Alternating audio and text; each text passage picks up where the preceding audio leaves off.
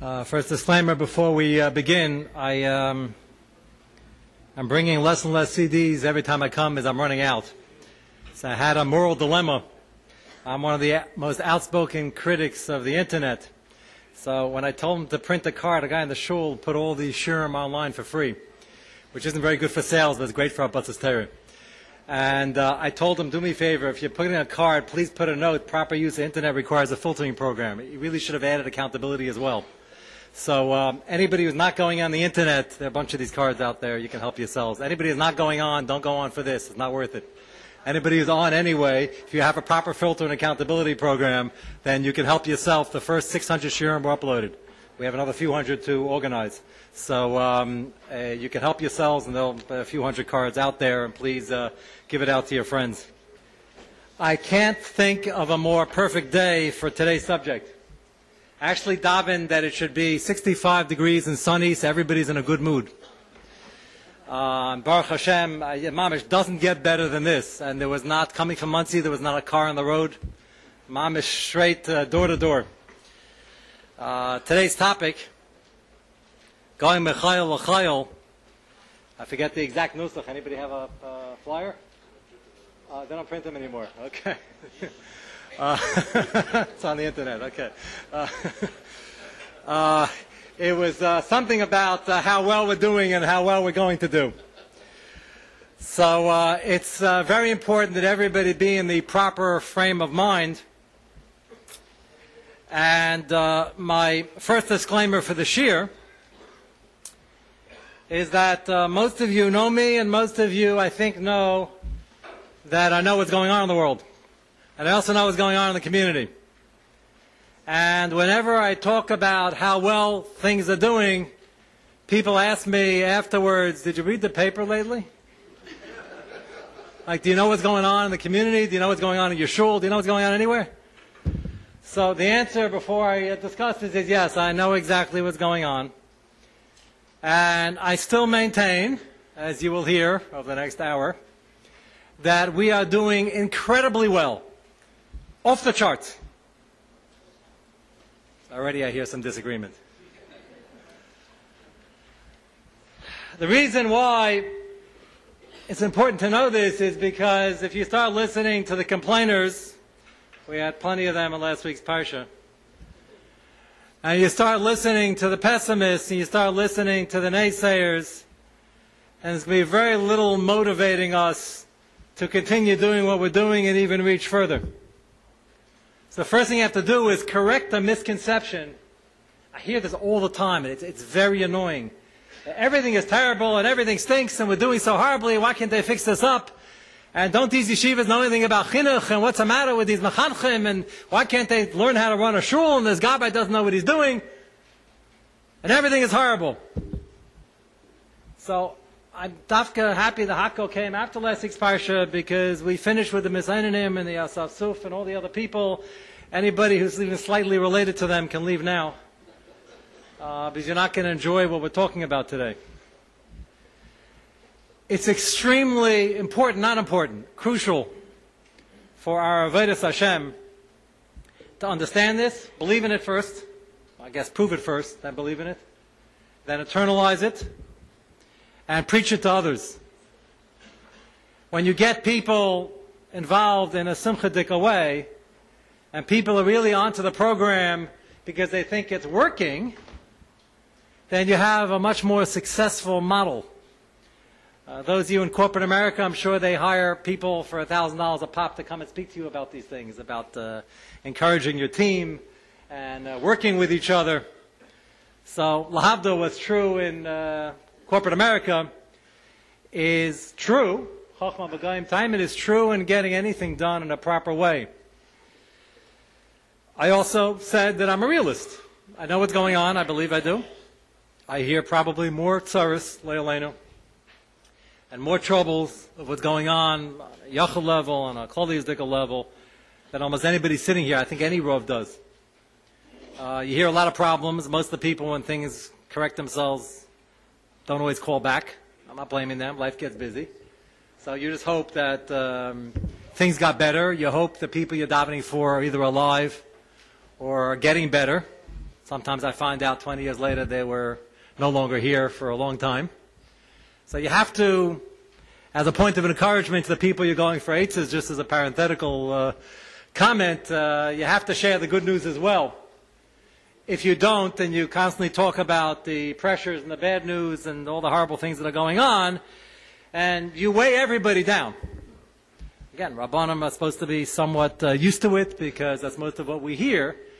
But the good news is that I believe that I'm accurately describing the community when I say that despite all the issues and all the mumim and all the troubles that we have, we're doing better in most areas than we have done in a long time. And I'm not the only one who holds like this. You probably saw this. For those of you who didn't, I mentioned this in the shul. A lot of people didn't see it. I almost never quote. As a matter of fact, probably never quote from the New York Times. It's usually Muksa Machmas Mius, in case you ever think of discussing it, touching it on Shabbos, just know where it stands in Hilchos Muksa. And once every 100, 150 years, they actually have an article that makes sense and that is complimentary to Orthodox Jews. This is written by a Jew.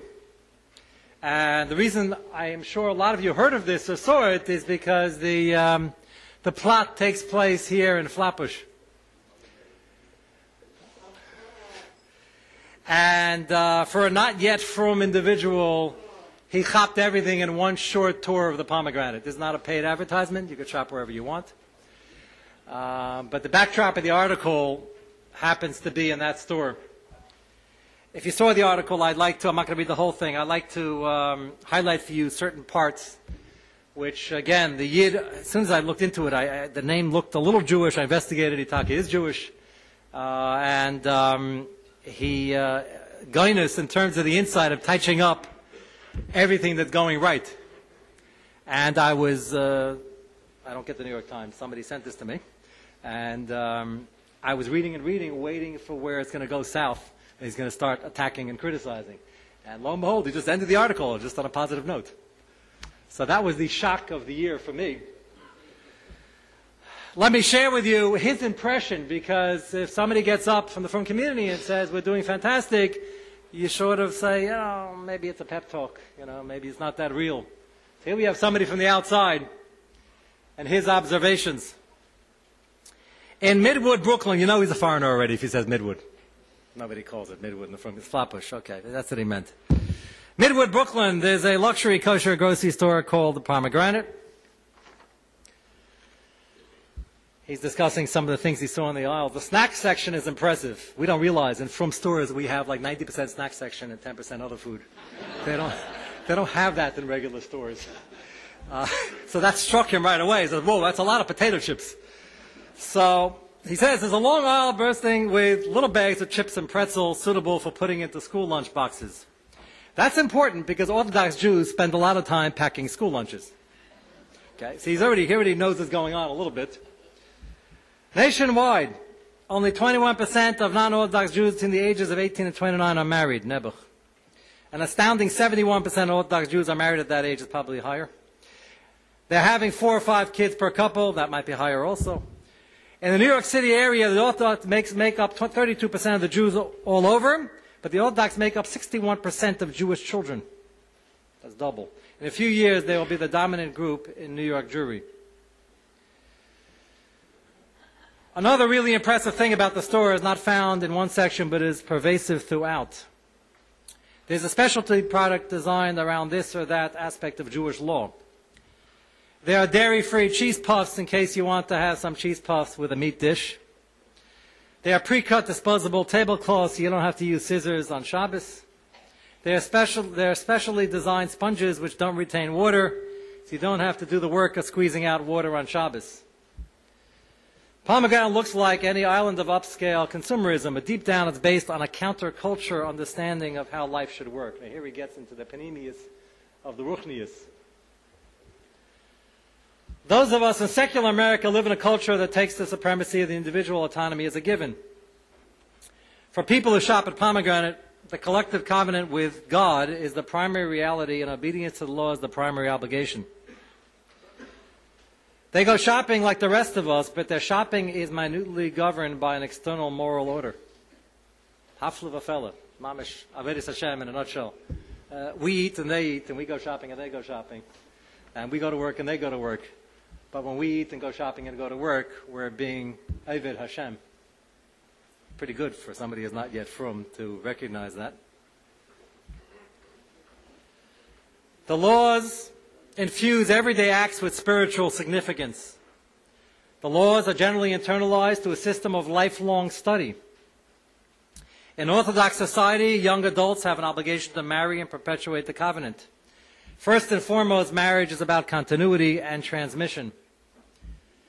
All of us navigate certain tensions between community and mobility, autonomy and moral order. The family stuffing their grocery into their Honda Odyssey minivans in the pomegranate parking lot represent a challenging counterculture. He holds it's challenging. He holds that this is like a kasha in all of America. Like all of America is running on it. They're running after nothing. And these people are shopping and they're taka challenge. Mostly, this is his finale. I noticed how incredibly self-confident they are. There's an outsider looking at Orthodox Jews like we'd go and look at fish in a fish tank. Right? So he's looking, and fish in a fish tank don't look very self-confident. As a matter of fact, they look a little nervous to me. And here these people are walking around with what to him should be bearing down under the old mitzvahs. And they look so proud, so full of life, so happy. He comes to the conclusion, the reason this is, once dismissed as relics, they now feel that they are the future. That's all of American Jewry in one line. Mamish Gainus. 50 years ago, no one was talking like this. Not from the inside and not from the outside. The Rabbanim weren't getting up and making drushes like this because that wasn't the battlefront and it wasn't even true. And this Yid figured out that we have taken everything we do here in America. The Gashmi is okay. Yesh Darshan, the Gashmi is over the top. It's too high, too low. I'm not getting into that now. It's a different battle. But Lamaisa, if he understands that when we're shopping, we're thinking of HaKadosh Baruch Hu, we're thinking of Milchiks and Fleishiks and Parv and Yashar and Chalav Yisrael, it's really somewhat secondary what we're buying.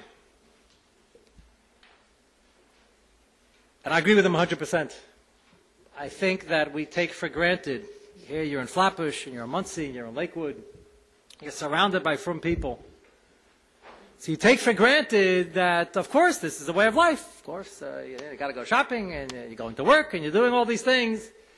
And we don't realize how well we're doing. We don't realize we're thinking of HaKadosh Baruch Hu all day. We're at work, 1,000 shilas come up.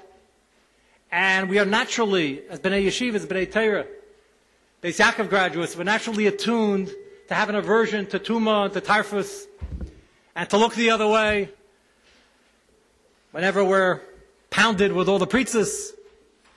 And the only downside is we're so used to it that we say, okay, that's all in a day's work. I don't think that's necessarily something to be proud of. Well, he thinks it is. He thinks if a Yid can get up in the morning and run to davening and run to learn and run to work or run to kollel or run to yeshiva, wherever he's running,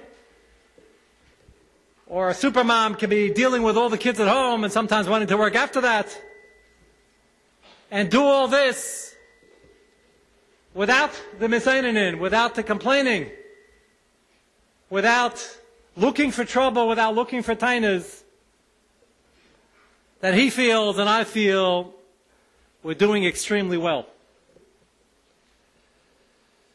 To translate this into raising the bar of our Asiyas Mitzvahs, I quote to you from our Pam. Pam in his Agadah points out 3 examples that point out more. I'll just quote 3 of them. First one, reason it's an Agadah, is it has to do with a Pesach Mishcha B'Shalosh Kitas. You're familiar with the Mishnah? There are 3 shifts for the Korban Pesach. And you need 3. Testing. A little better? Testing. Okay.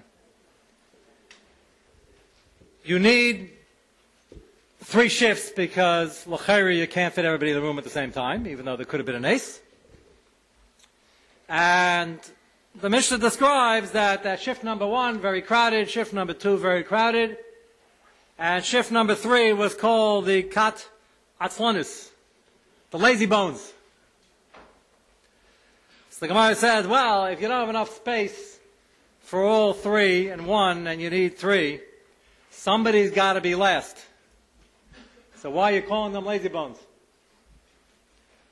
So the Gemara answers, they should have practiced more zrizas.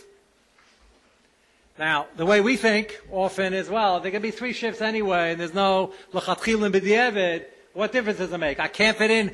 I already know from past experiences the 3rd shift is a lot more room for maneuvering. So why should I go to the first one? So our Palm points out that the Gemara has some very insulting things to say about people who think that way.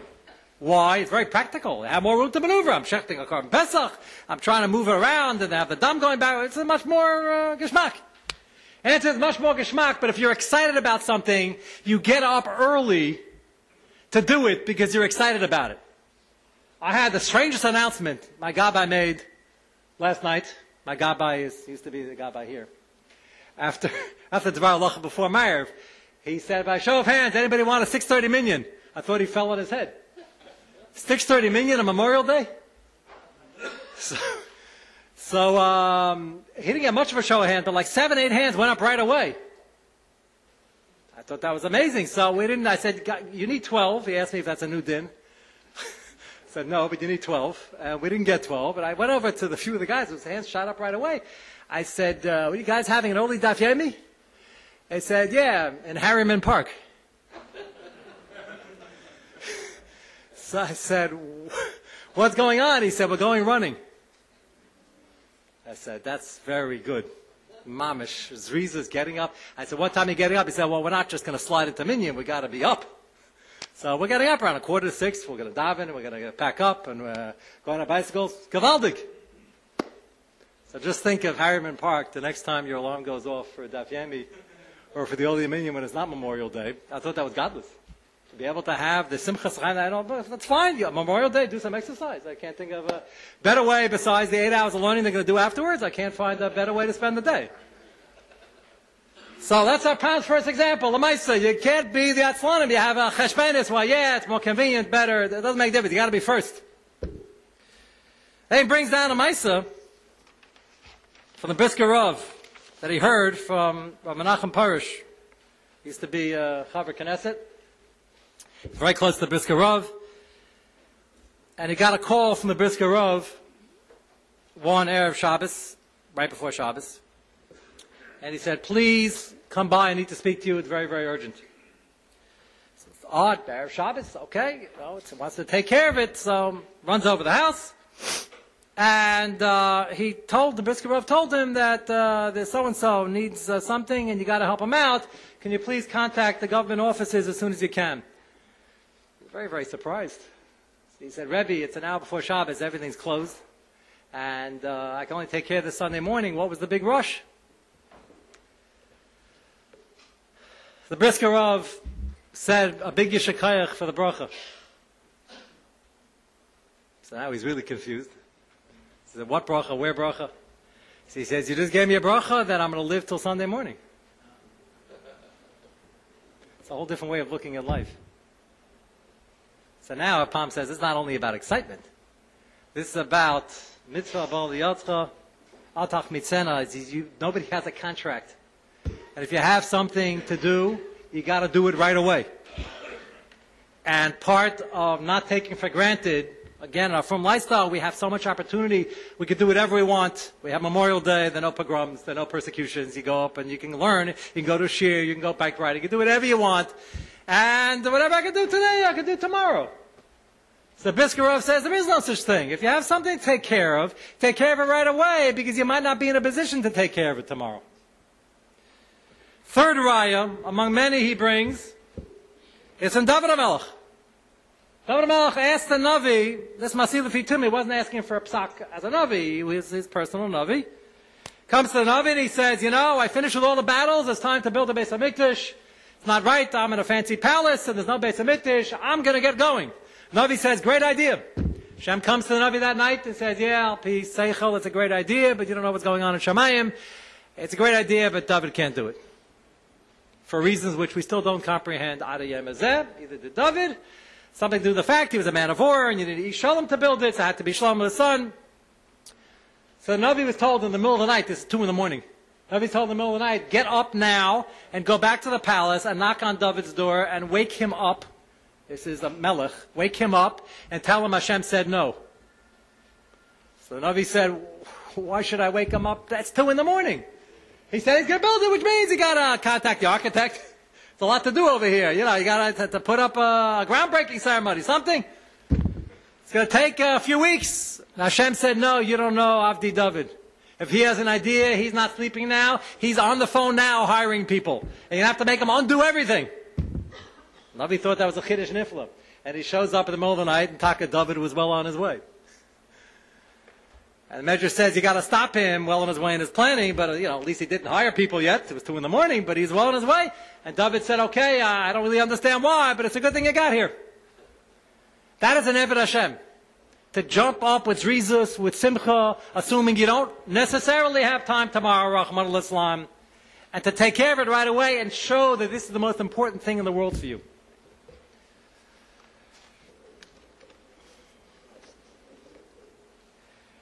There's a quote from Chaim Volozhiner. Chaim Volozhiner deals with the flip side. We don't always get up every single day in a great mood. Not every time the alarm rings are we jumping, let's be realistic. This is to try to encourage us. And not every morning is that going to happen. You're not always going to jump out of bed and dance your way to the kitchen for your coffee. People have issues. Everybody has their peckle.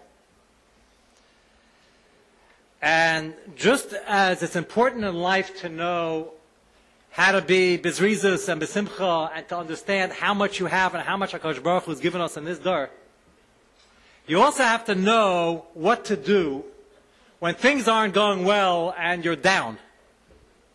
It happens to everybody. You could say after this year, no one's ever going to be down. Halavai. Ken Yi Ratzon V'Nemer Amen. But in realistic day-to-day affairs, it doesn't work that way. What do you do when you're down? This is very important, so listen carefully. It's kedai to really memorize this because it happens to everybody. The question is how often and what's the duration once it happens. And the duration is the problem, because shaking yourself out of it is not so easy. So there are 2 mahalchim people have. Rav Chaim Volozhiner says one is correct and one is incorrect. The easy mahalach, which many people think is right, is that, look, I'm down, things aren't going well, I'm going back to sleep. Well, sometimes you wake up on the wrong side of bed, so the people who are smart know you still got to get out and get going. The other people say, no, it's a simim min hashamayim. Everybody gets from in the strangest areas. It's a simim min hashamayim. This is not my day, I'm going to sleep through it.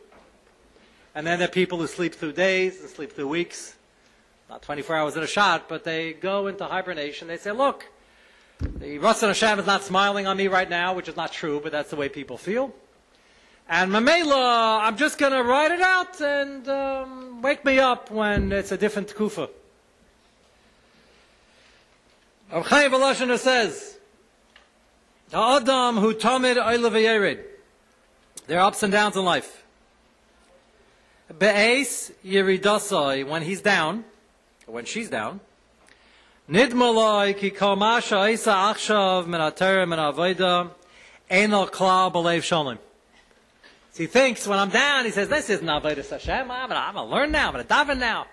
I'll zip to it, but it doesn't mean anything right now, because my heart's not in it, so therefore I'm not going to be a faker. This is all the rationalization that we have. And Rav Chaim Volozhiner heard it from people. He just wants to go back to sleep. And then he feels he'll get his reasons back in time. He'll just sleep through it now, and a month from now, a week from now, a year from now, it'll come back. Many people, especially B'nai Torah, the Yetzer Hara wants to get us off track. It doesn't want us to learn. So anything that'll get us off track, Yetzer Hara has its target. Anybody who's learning is that target. See, this is what most people think. Chaim Volozhin says it's not true. A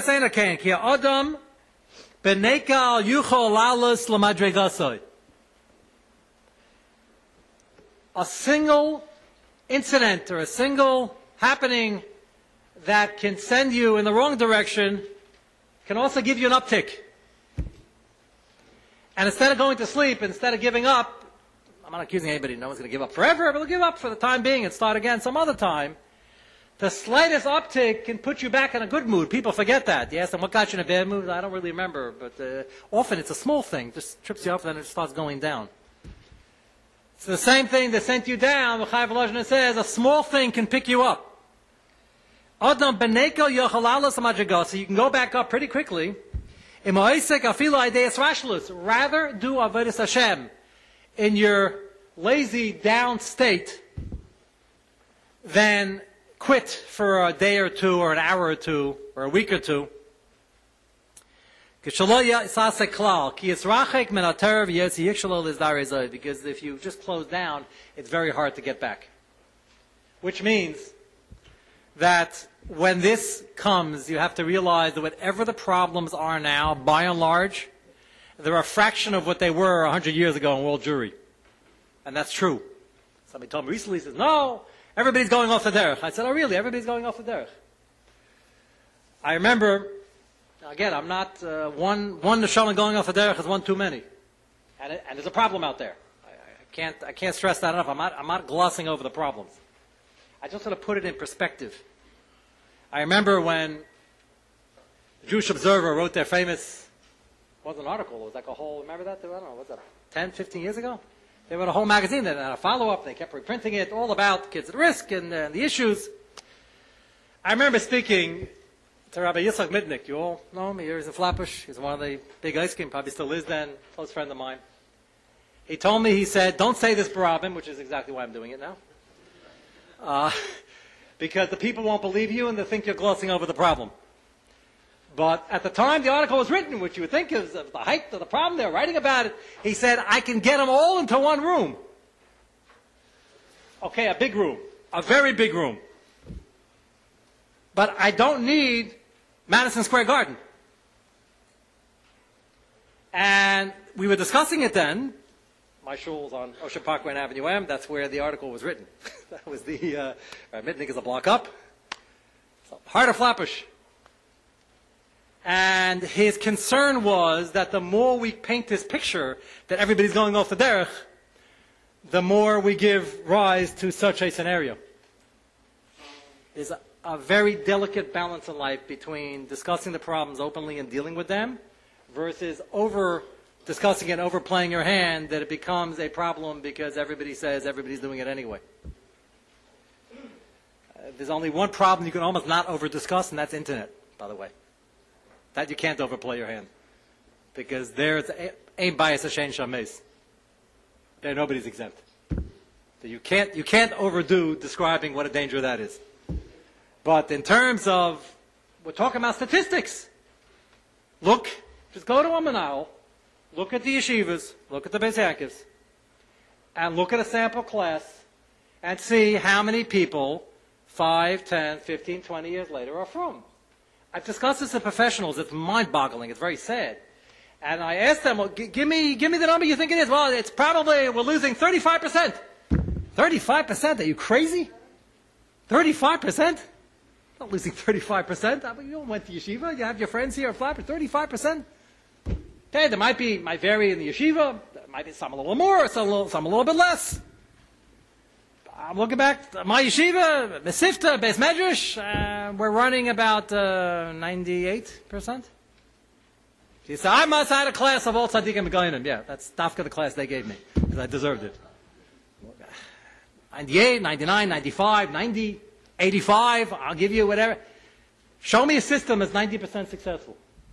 Show me any system that's 90% successful. Show me a system 85% successful. you have to realize what numbers we're talking about, what we're kind of her, but what we're producing over here. And I'm not talking about the Rashivas and the Rabbanim of the Kikosh. I'm talking about the Balabatim. I'm talking about the B'nai Torah who happen to have a need to take a few hours of their day off to work and do the mitzvah of supporting their family. And the Nashim Tzidkaniyas who are raising such wonderful families, L'Shem L'Seferis. You want to talk about a problem where more than 10% of the people are going off the derech, just rewind to Europe before the war when Haskalah started. You want to talk about bad numbers, then we lost 80%. Klal Yisrael used to be 100% firm or 95, now it's about 20-25. So yes, there was a tkufa that we lost within 100, 200 years, we lost 75%. That's a staggering number. That's not what's going on now. Just Damash Toshiv. There are people who are saying such Lashon Hara, Matzi Shemra, on not only on people, on systems, on yeshivas. You know what? And they tell Lashon Hara on millions of people. And I hear people, as a Rav, they come to me and they have eitzes. So they come to me to share their eitzes. So I said, before you share your eitzah, what problem are we fixing? So the answer is always, Klal Yisrael. Everything's going wrong. Everything's broken. All the yeshivas are broken. The seminaries are broken. Everything's broken. So I said, oh good, you have an eitzah for something where everything's broken. I'd like to hear what it is. First thing, before you suggest an eitzah, is you got to know what the problem is. You got to quantify the problem. And you got to qualify the problem. You got to figure out who's being affected. And you got to figure out where mass hysteria is called for and where it's not called for. And there are many people from the outside, Nebuch, if you have Ashana Pirish, if somebody is off, so they're going to come back and they're going to point out all the blemishes, all the warts, all the movement, everything, and they're all true. But that's not the picture that you look at. You look at the entire picture with the 5% problems, 10% problems, 15% problems. But you got to have the balanced picture. It's Lashon Hara, Matzi Shemra, of the worst order when you listen to this and you agree. Now, I understand the magazines out there who, if you print an article too often that everything is great, you're not going to sell too many newspapers. I understand that. If you have a magazine, they just have an article, smile, it's 65 degrees and sunny. You live at the best time in Jewish history. So that's going to be a very short article. Well, if they reprint this drush, it'll be about an hour long. But it doesn't sell. People say, well, come on, you got to have something to work on. There's plenty to work on. First, come in with the right attitude. There's a quote I used in Shir, I think it was about 9 years ago, so maybe you don't remember it. I don't know who wrote this, but it's a brilliant zug. Pessimists usually claim they're only being realists. Nobody wants to be called a pessimist. I'm not a pessimist. I just know what's going on in the world. I'm realistic, unlike Rabbi Weiner, who's glossing over everything. I'm not a pessimist. And the facts usually are on their side. There's what to complain about. There's always what to complain about. The optimists gloss over obstacles that are truly there. But once they're on a given path, they'll usually persevere, while the pessimists usually live out their self-fulfilling prophecies. That's what we just said in the last 20 minutes in one line. If you, again, overplay the hand and you draw just focusing on the problems, what are they doing, then you get the misimpression that everything is taka broken. It certainly is not.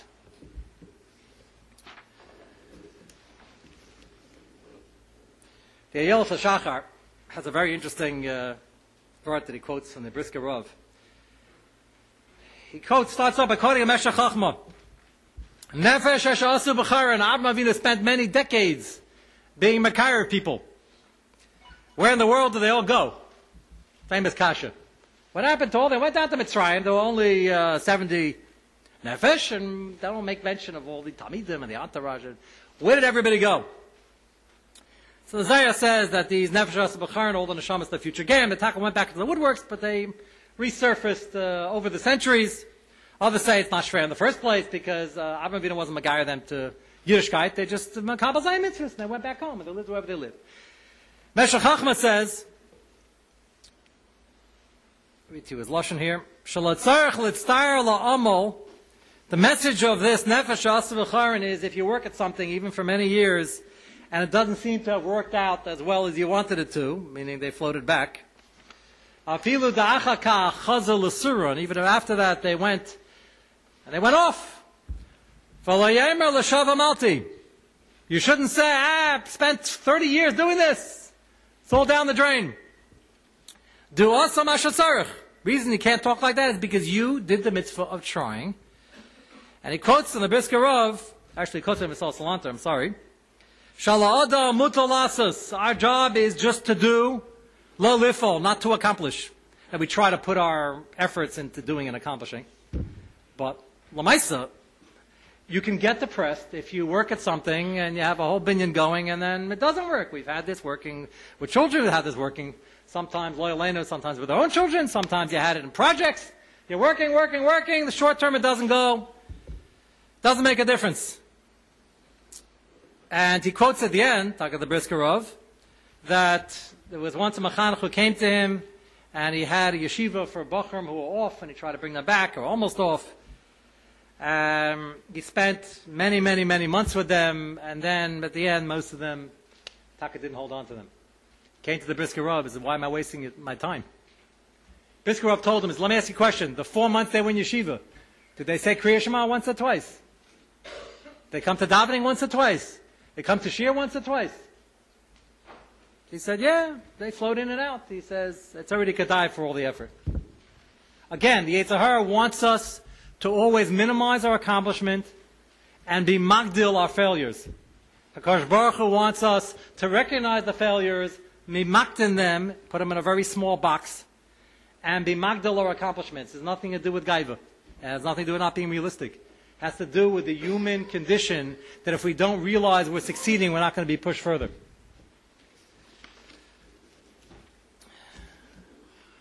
One more example with David HaMelech himself.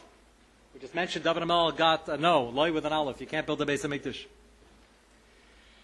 Nutzach Ashkenaz starts off Bezukat Zimra. We call this top building in America. Starts off Mizmor Shir Chanukah Sabayis LeDavid. Did you ever stop to wonder why it starts with that? Even though Sfarad has it relatively at the beginning. Why start with this? The famous Kashi has Mizmor Shir Chanukah Sabayis LeDavid. It doesn't really talk about the Beis HaMikdash. What does that have to do with Chanukah Sabayis LeDavid?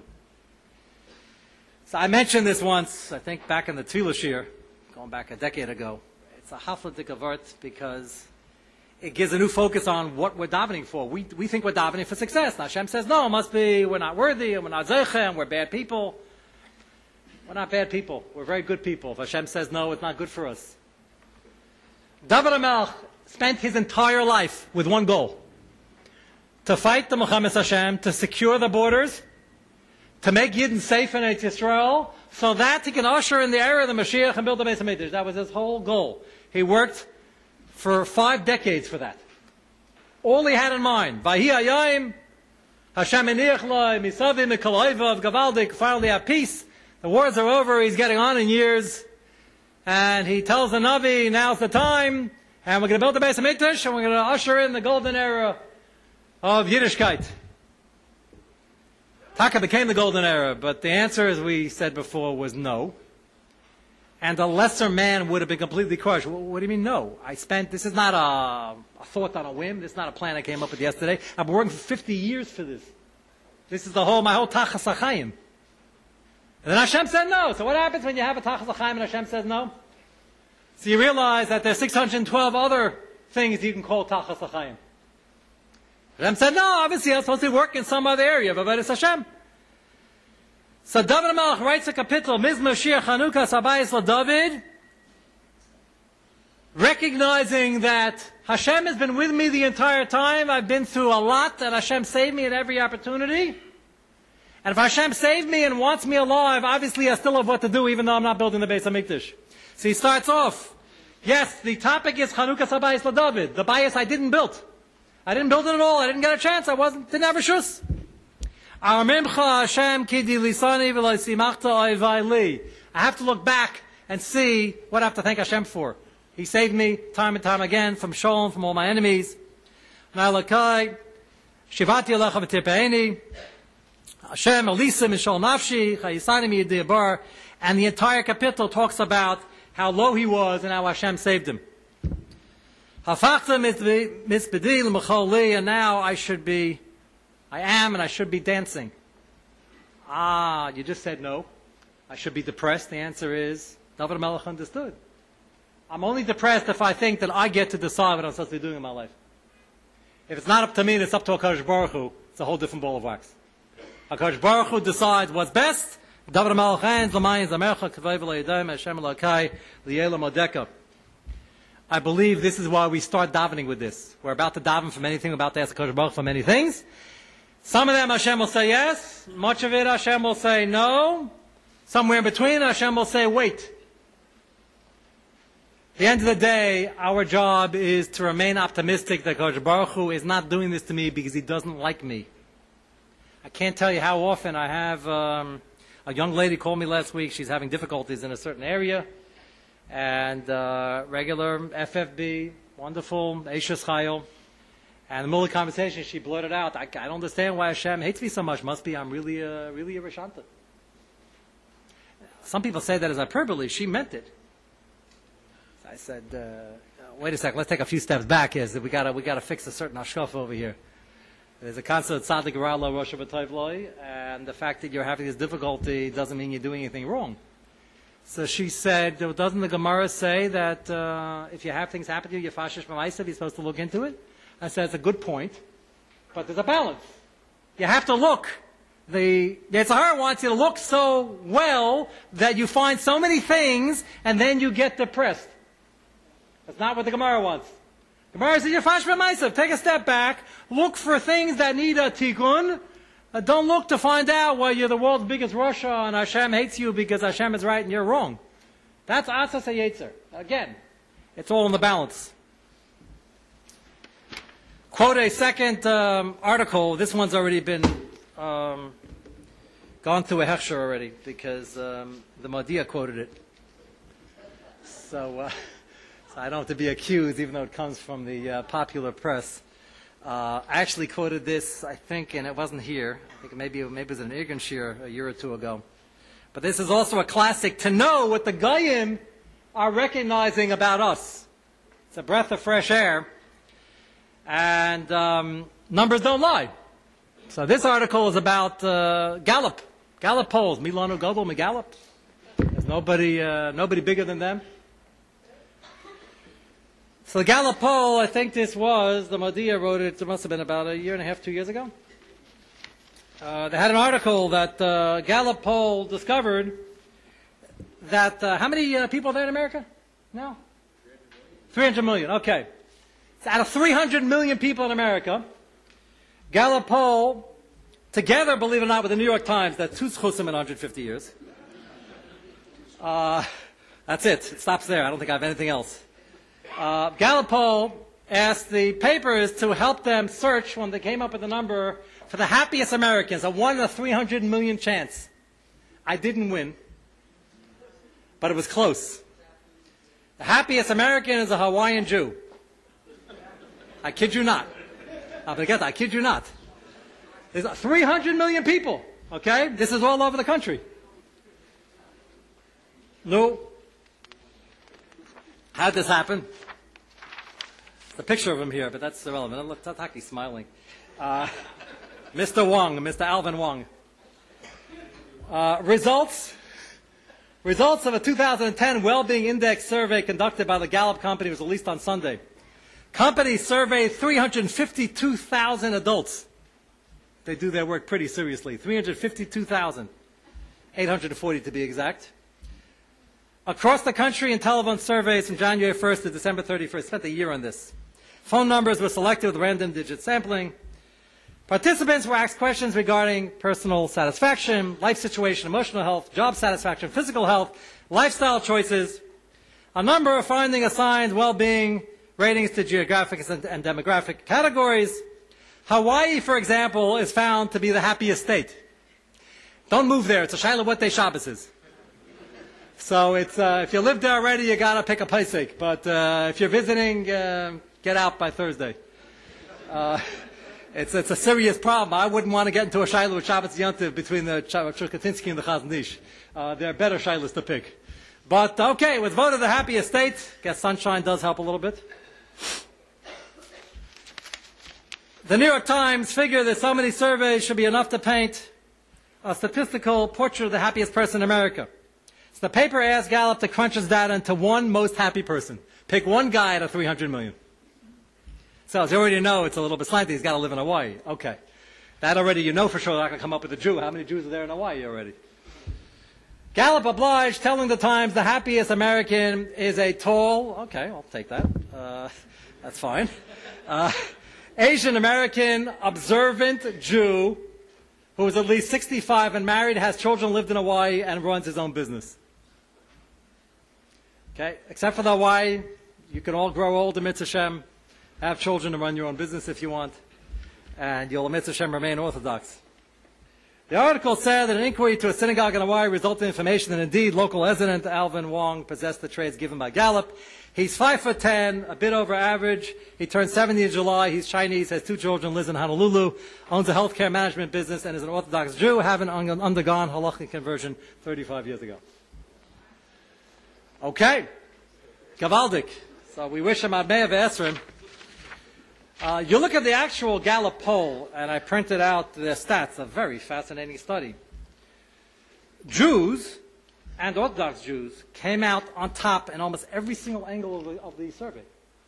That's the Pella, and they certainly don't love us. So they probably, like what happened with Bnei Haman when Achashverosh asked them to read the Sefer Divrei Yom, they probably kept turning the pages to find some other result, but they had no choice, and this came out, so they had to print it. Mamash Pella. Well-being index composite score. Jewish, 69%, the top of the list. Religious intensity by faith. They have a list of very religious, moderate religious, and somewhat religious, and they break it down, and they come out with the very obvious conclusion that the more religious they are across the board, the more focused they are on what's important in life. And there's a lesson to be learned over here. And that is, if out of millions and millions of Americans, you were zeicha to be either born from or a Baal Tshuva or a Ger, and you're zeicha to be part of a community that, despite what the papers are writing about us, are by and large stellar in their behavior. Yes, even in their midas. Whenever I say that, people raise their eyebrows. I don't know about you, but I have a shul, a pretty large shul with lots of people. And I hope it's not rare for a Rav to say it, but I think Kemat, each one is a tachshit. They're hardworking people. I mean hardworking people both in Avodah and then more importantly in their Avodah Hashem. And basically balanced. And people who are focused and more or less happy. And they don't push and shove normally, and they're pretty honest. And whenever I tell this to people, they say, yeah, that's just your shul. I don't get, I mean, I'd like to hear the comments after the shir, but I believe Rabbi Reisman would say the same thing here in this shul, and I believe that I have a lot of colleagues in the business. I would hope, Taka, some of them don't say it, because I have a few scoundrels who are giving them a rough time, but by and large, I think that, well, a few scoundrels, more than a few scoundrels? Okay. You're the gabbai, you can throw them out. I think by and large, I'm really not painting a non-realistic picture. I think Klal Yisrael has what it takes to be very proud of what they're doing. I want to make a couple of more points. We only have 5 minutes left. We live, being that I'm realistic and know what's going on in the world, we live now in probably the most difficult kufa in Eretz Yisrael since Akamas HaMedina. This is extremely serious. And not only is religion by and large under attack, but Haredim are under attack. I think it's extremely important at this point in time. I'm aware that not all of you are exactly familiar with the subjects because it's complicated. That's an understatement. But it doesn't really make a difference. Because when it comes to the nitty-gritty and the details, there are Gedolei Elim in Eretz Yisrael who are trying to take care of the issues and protect the community. What's important for us, what's crucial, I think, at this juncture, is that we, as American Haredim, even though our lifestyle is different in some ways, and there are reasons for those differences. I was thinking of discussing it this year, but I knew I wouldn't have time, and I didn't really want to open up the Pandora's box. Maybe in Thanksgiving, the problem will be over by then, and we'll discuss it when I'll be back in Mitzvah Hashem. Maybe we'll discuss it all in Yerushalayim. But the fact that there's a slightly different mahalach among American Haredim in different areas of life does not mean that we don't and we shouldn't give our 1,000% support morally, financially. When you visit Eretz Yisrael, all of us go to Eretz Yisrael from time to time, there has to be a message sent now that we are with them and we are one. It's tremendous tsar and agmas nefesh, bewilderment, some yish, Baruch Hashem, not by and large, but people are really, really nervous. And they have to hear and understand from their American brothers, all Jews, but especially Haredi brothers, that we are with them, we will support them, we will make our voice heard. And we are proud to be Haredim, and we're proud they're Haredim, and we're proud of what they're accomplishing. There are shutzvim. I always tell American Jews that we have a unique role. There's a lot of learning going on in America, so we're Yisachars. And there's a lot of money going from America to Israel, and we're also Zvulans. And we have to take each role very seriously. The fact, an awesome Kiddush Hashem, I don't know whether the report is 100% accurate or not, I don't know, but it's not far from the truth. Phenomenal Kiddush Hashem. I got to believe even Yair Lapid was impressed, although he'll never admit it. But they're in the process of raising an initial $100 million to cover the shortfall. Not only is that a massive schus for American Jewry, it's a massive Kiddush Hashem. Basically sending a message. If you want, it's not this subject. I spoke to a lot of American Haredim who were confused. They say, well, I don't know, it's about working. It's working so bad. Working's not so bad. The issue is not about working. The issue is about a concerted effort of a government to take a Haredi community and water them down, if not totally destroy them. And Ben Gurion was very fry, but he was very smart. And the way they've been doing that for the last 50, 60 years is through the army. The culture is all-encompassing, and if you get somebody in there, they will probably come out, if not from, but less from. You have to understand what's at stake. Lapid is good. He's a journalist. He's a reporter. So reporters are trained in one thing, sound bites. The facts are irrelevant. The intent is to be hidden. It's all about sound bites. So all you do is, and Nebuch, he got some people to go along with him. All you got to do is, you could sell this to the public. You could sell. I could sell this. You could sell this very easily, even to American Haredim. We're not anti-religious. All about work. What's wrong with work? All about army, sharing the bird. What's wrong with that? So all the sound bites sound very good, hiding the true, very evil and destructive intention of what they really want. It's not about the army per se. It's not about work per se. It's the fact that there is a large and growing community that where an American Fry Yid will visit the pomegranate and say, wow, this is neat. This is great. Look at all these potato chips. That means they're having a lot of kids. Great. They're taking over New York. Fantastic. Doesn't say a bad word. He says, we're taking over. We know we're taking over. We're proud of it. We're all ready with our Honda Idaces just to take over. We're packing all the kids in. And he's happy about it. He lives in New York. This is a democracy. Eretz Yisrael, it's not a democracy. It's a very, very small country with 5-6 million Yidden, 10 Yirbu packed in, and they're fighting for the neshama of Eretz Yisrael. And they know it. So when they have more Haredi children, and they're now also more than 50% of the system coming up in the first grade, they are terrified. So it's such a sad contrast. So the New York Times is writing, oh, what a nice thing. They're having so many kids, and they're getting married, and they're passing on the traditions, and they're buying potato chips, gewaldig. And in Israel, they're not too happy about the amount that so many potato chip bags are being sold. They're not thrilled at all. As a matter of fact, they're petrified because they realize that people making Yerida are not from. The people making Aliyah, by and large, are from. And the people having all the kids are from. So we got to do something about it. There's another fellow in history who had the same exact problem. His name was Paro. Same exact problem. Not the same exact solution. This one is more insidious. Because if you start murdering people, you're not going to get away with it. If you start creating a culture and you throw them into it and you force them into it and you hold a carrot that you're not getting any money, we're going to starve you unless you do chinuch our way, and we're going to starve you. It's not about mathematics. It's not about teaching subjects. It's not only about that. It's about who is in control of the education. Who is in control of where your son is and where your daughter is and who their chevra is? Chazon Ish, by the Giyas Bonus controversy in the 1950s, when he said Yehar Vayavar, said, Yehar Vayavar? We're just asking you to come work in an office. How can it be Yehar Vayavar? Chazon Ish says, the difference is it's your office, not my office. That's the whole story. There is a battle now, and there's only one group of people going to emerge victorious. As a raya l'davar, that they know that the battle that they're waging, which they think looks like they're waging successfully, can be lost, is based on public opinion and public pressure. And they're smart enough to know that public pressure can come from America. They know that because they're sending some of their reps to come lecture here in America. That's how I know that they know that what we say counts. Part of being besimcha is being proud of who you are. Part of being proud of who you are is the understanding that if there are other people who are like you or even greater than you, you have a chiyuv to identify with them and protect them.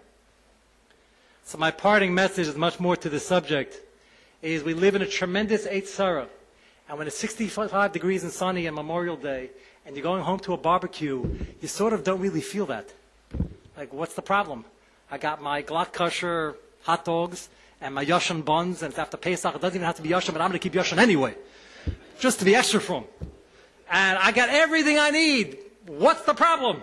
It's never been mamish Gan Eden on earth. What could be better? You come to Muncie, I'll show you a real barbecue. What could be better? Sit out on your lawn, you kick up your gavaldik. There are millions of Yidden who are in complete terror in Eretz Yisrael, and they don't know what's coming tomorrow. So take out some time in your tefillas to daven for them. Unfortunately, we have to bring back the bracha in the Milah Shemona Esrei, which Baruch Hashem in the last 100 years hasn't really been too focused on because we don't really need it. So we sort of skip from the bracha for Parnasa, which gets top billing, and then we zip all the way, and all of a sudden we're in Moedim. There's a bracha in the middle called Val Malshinim. Use it.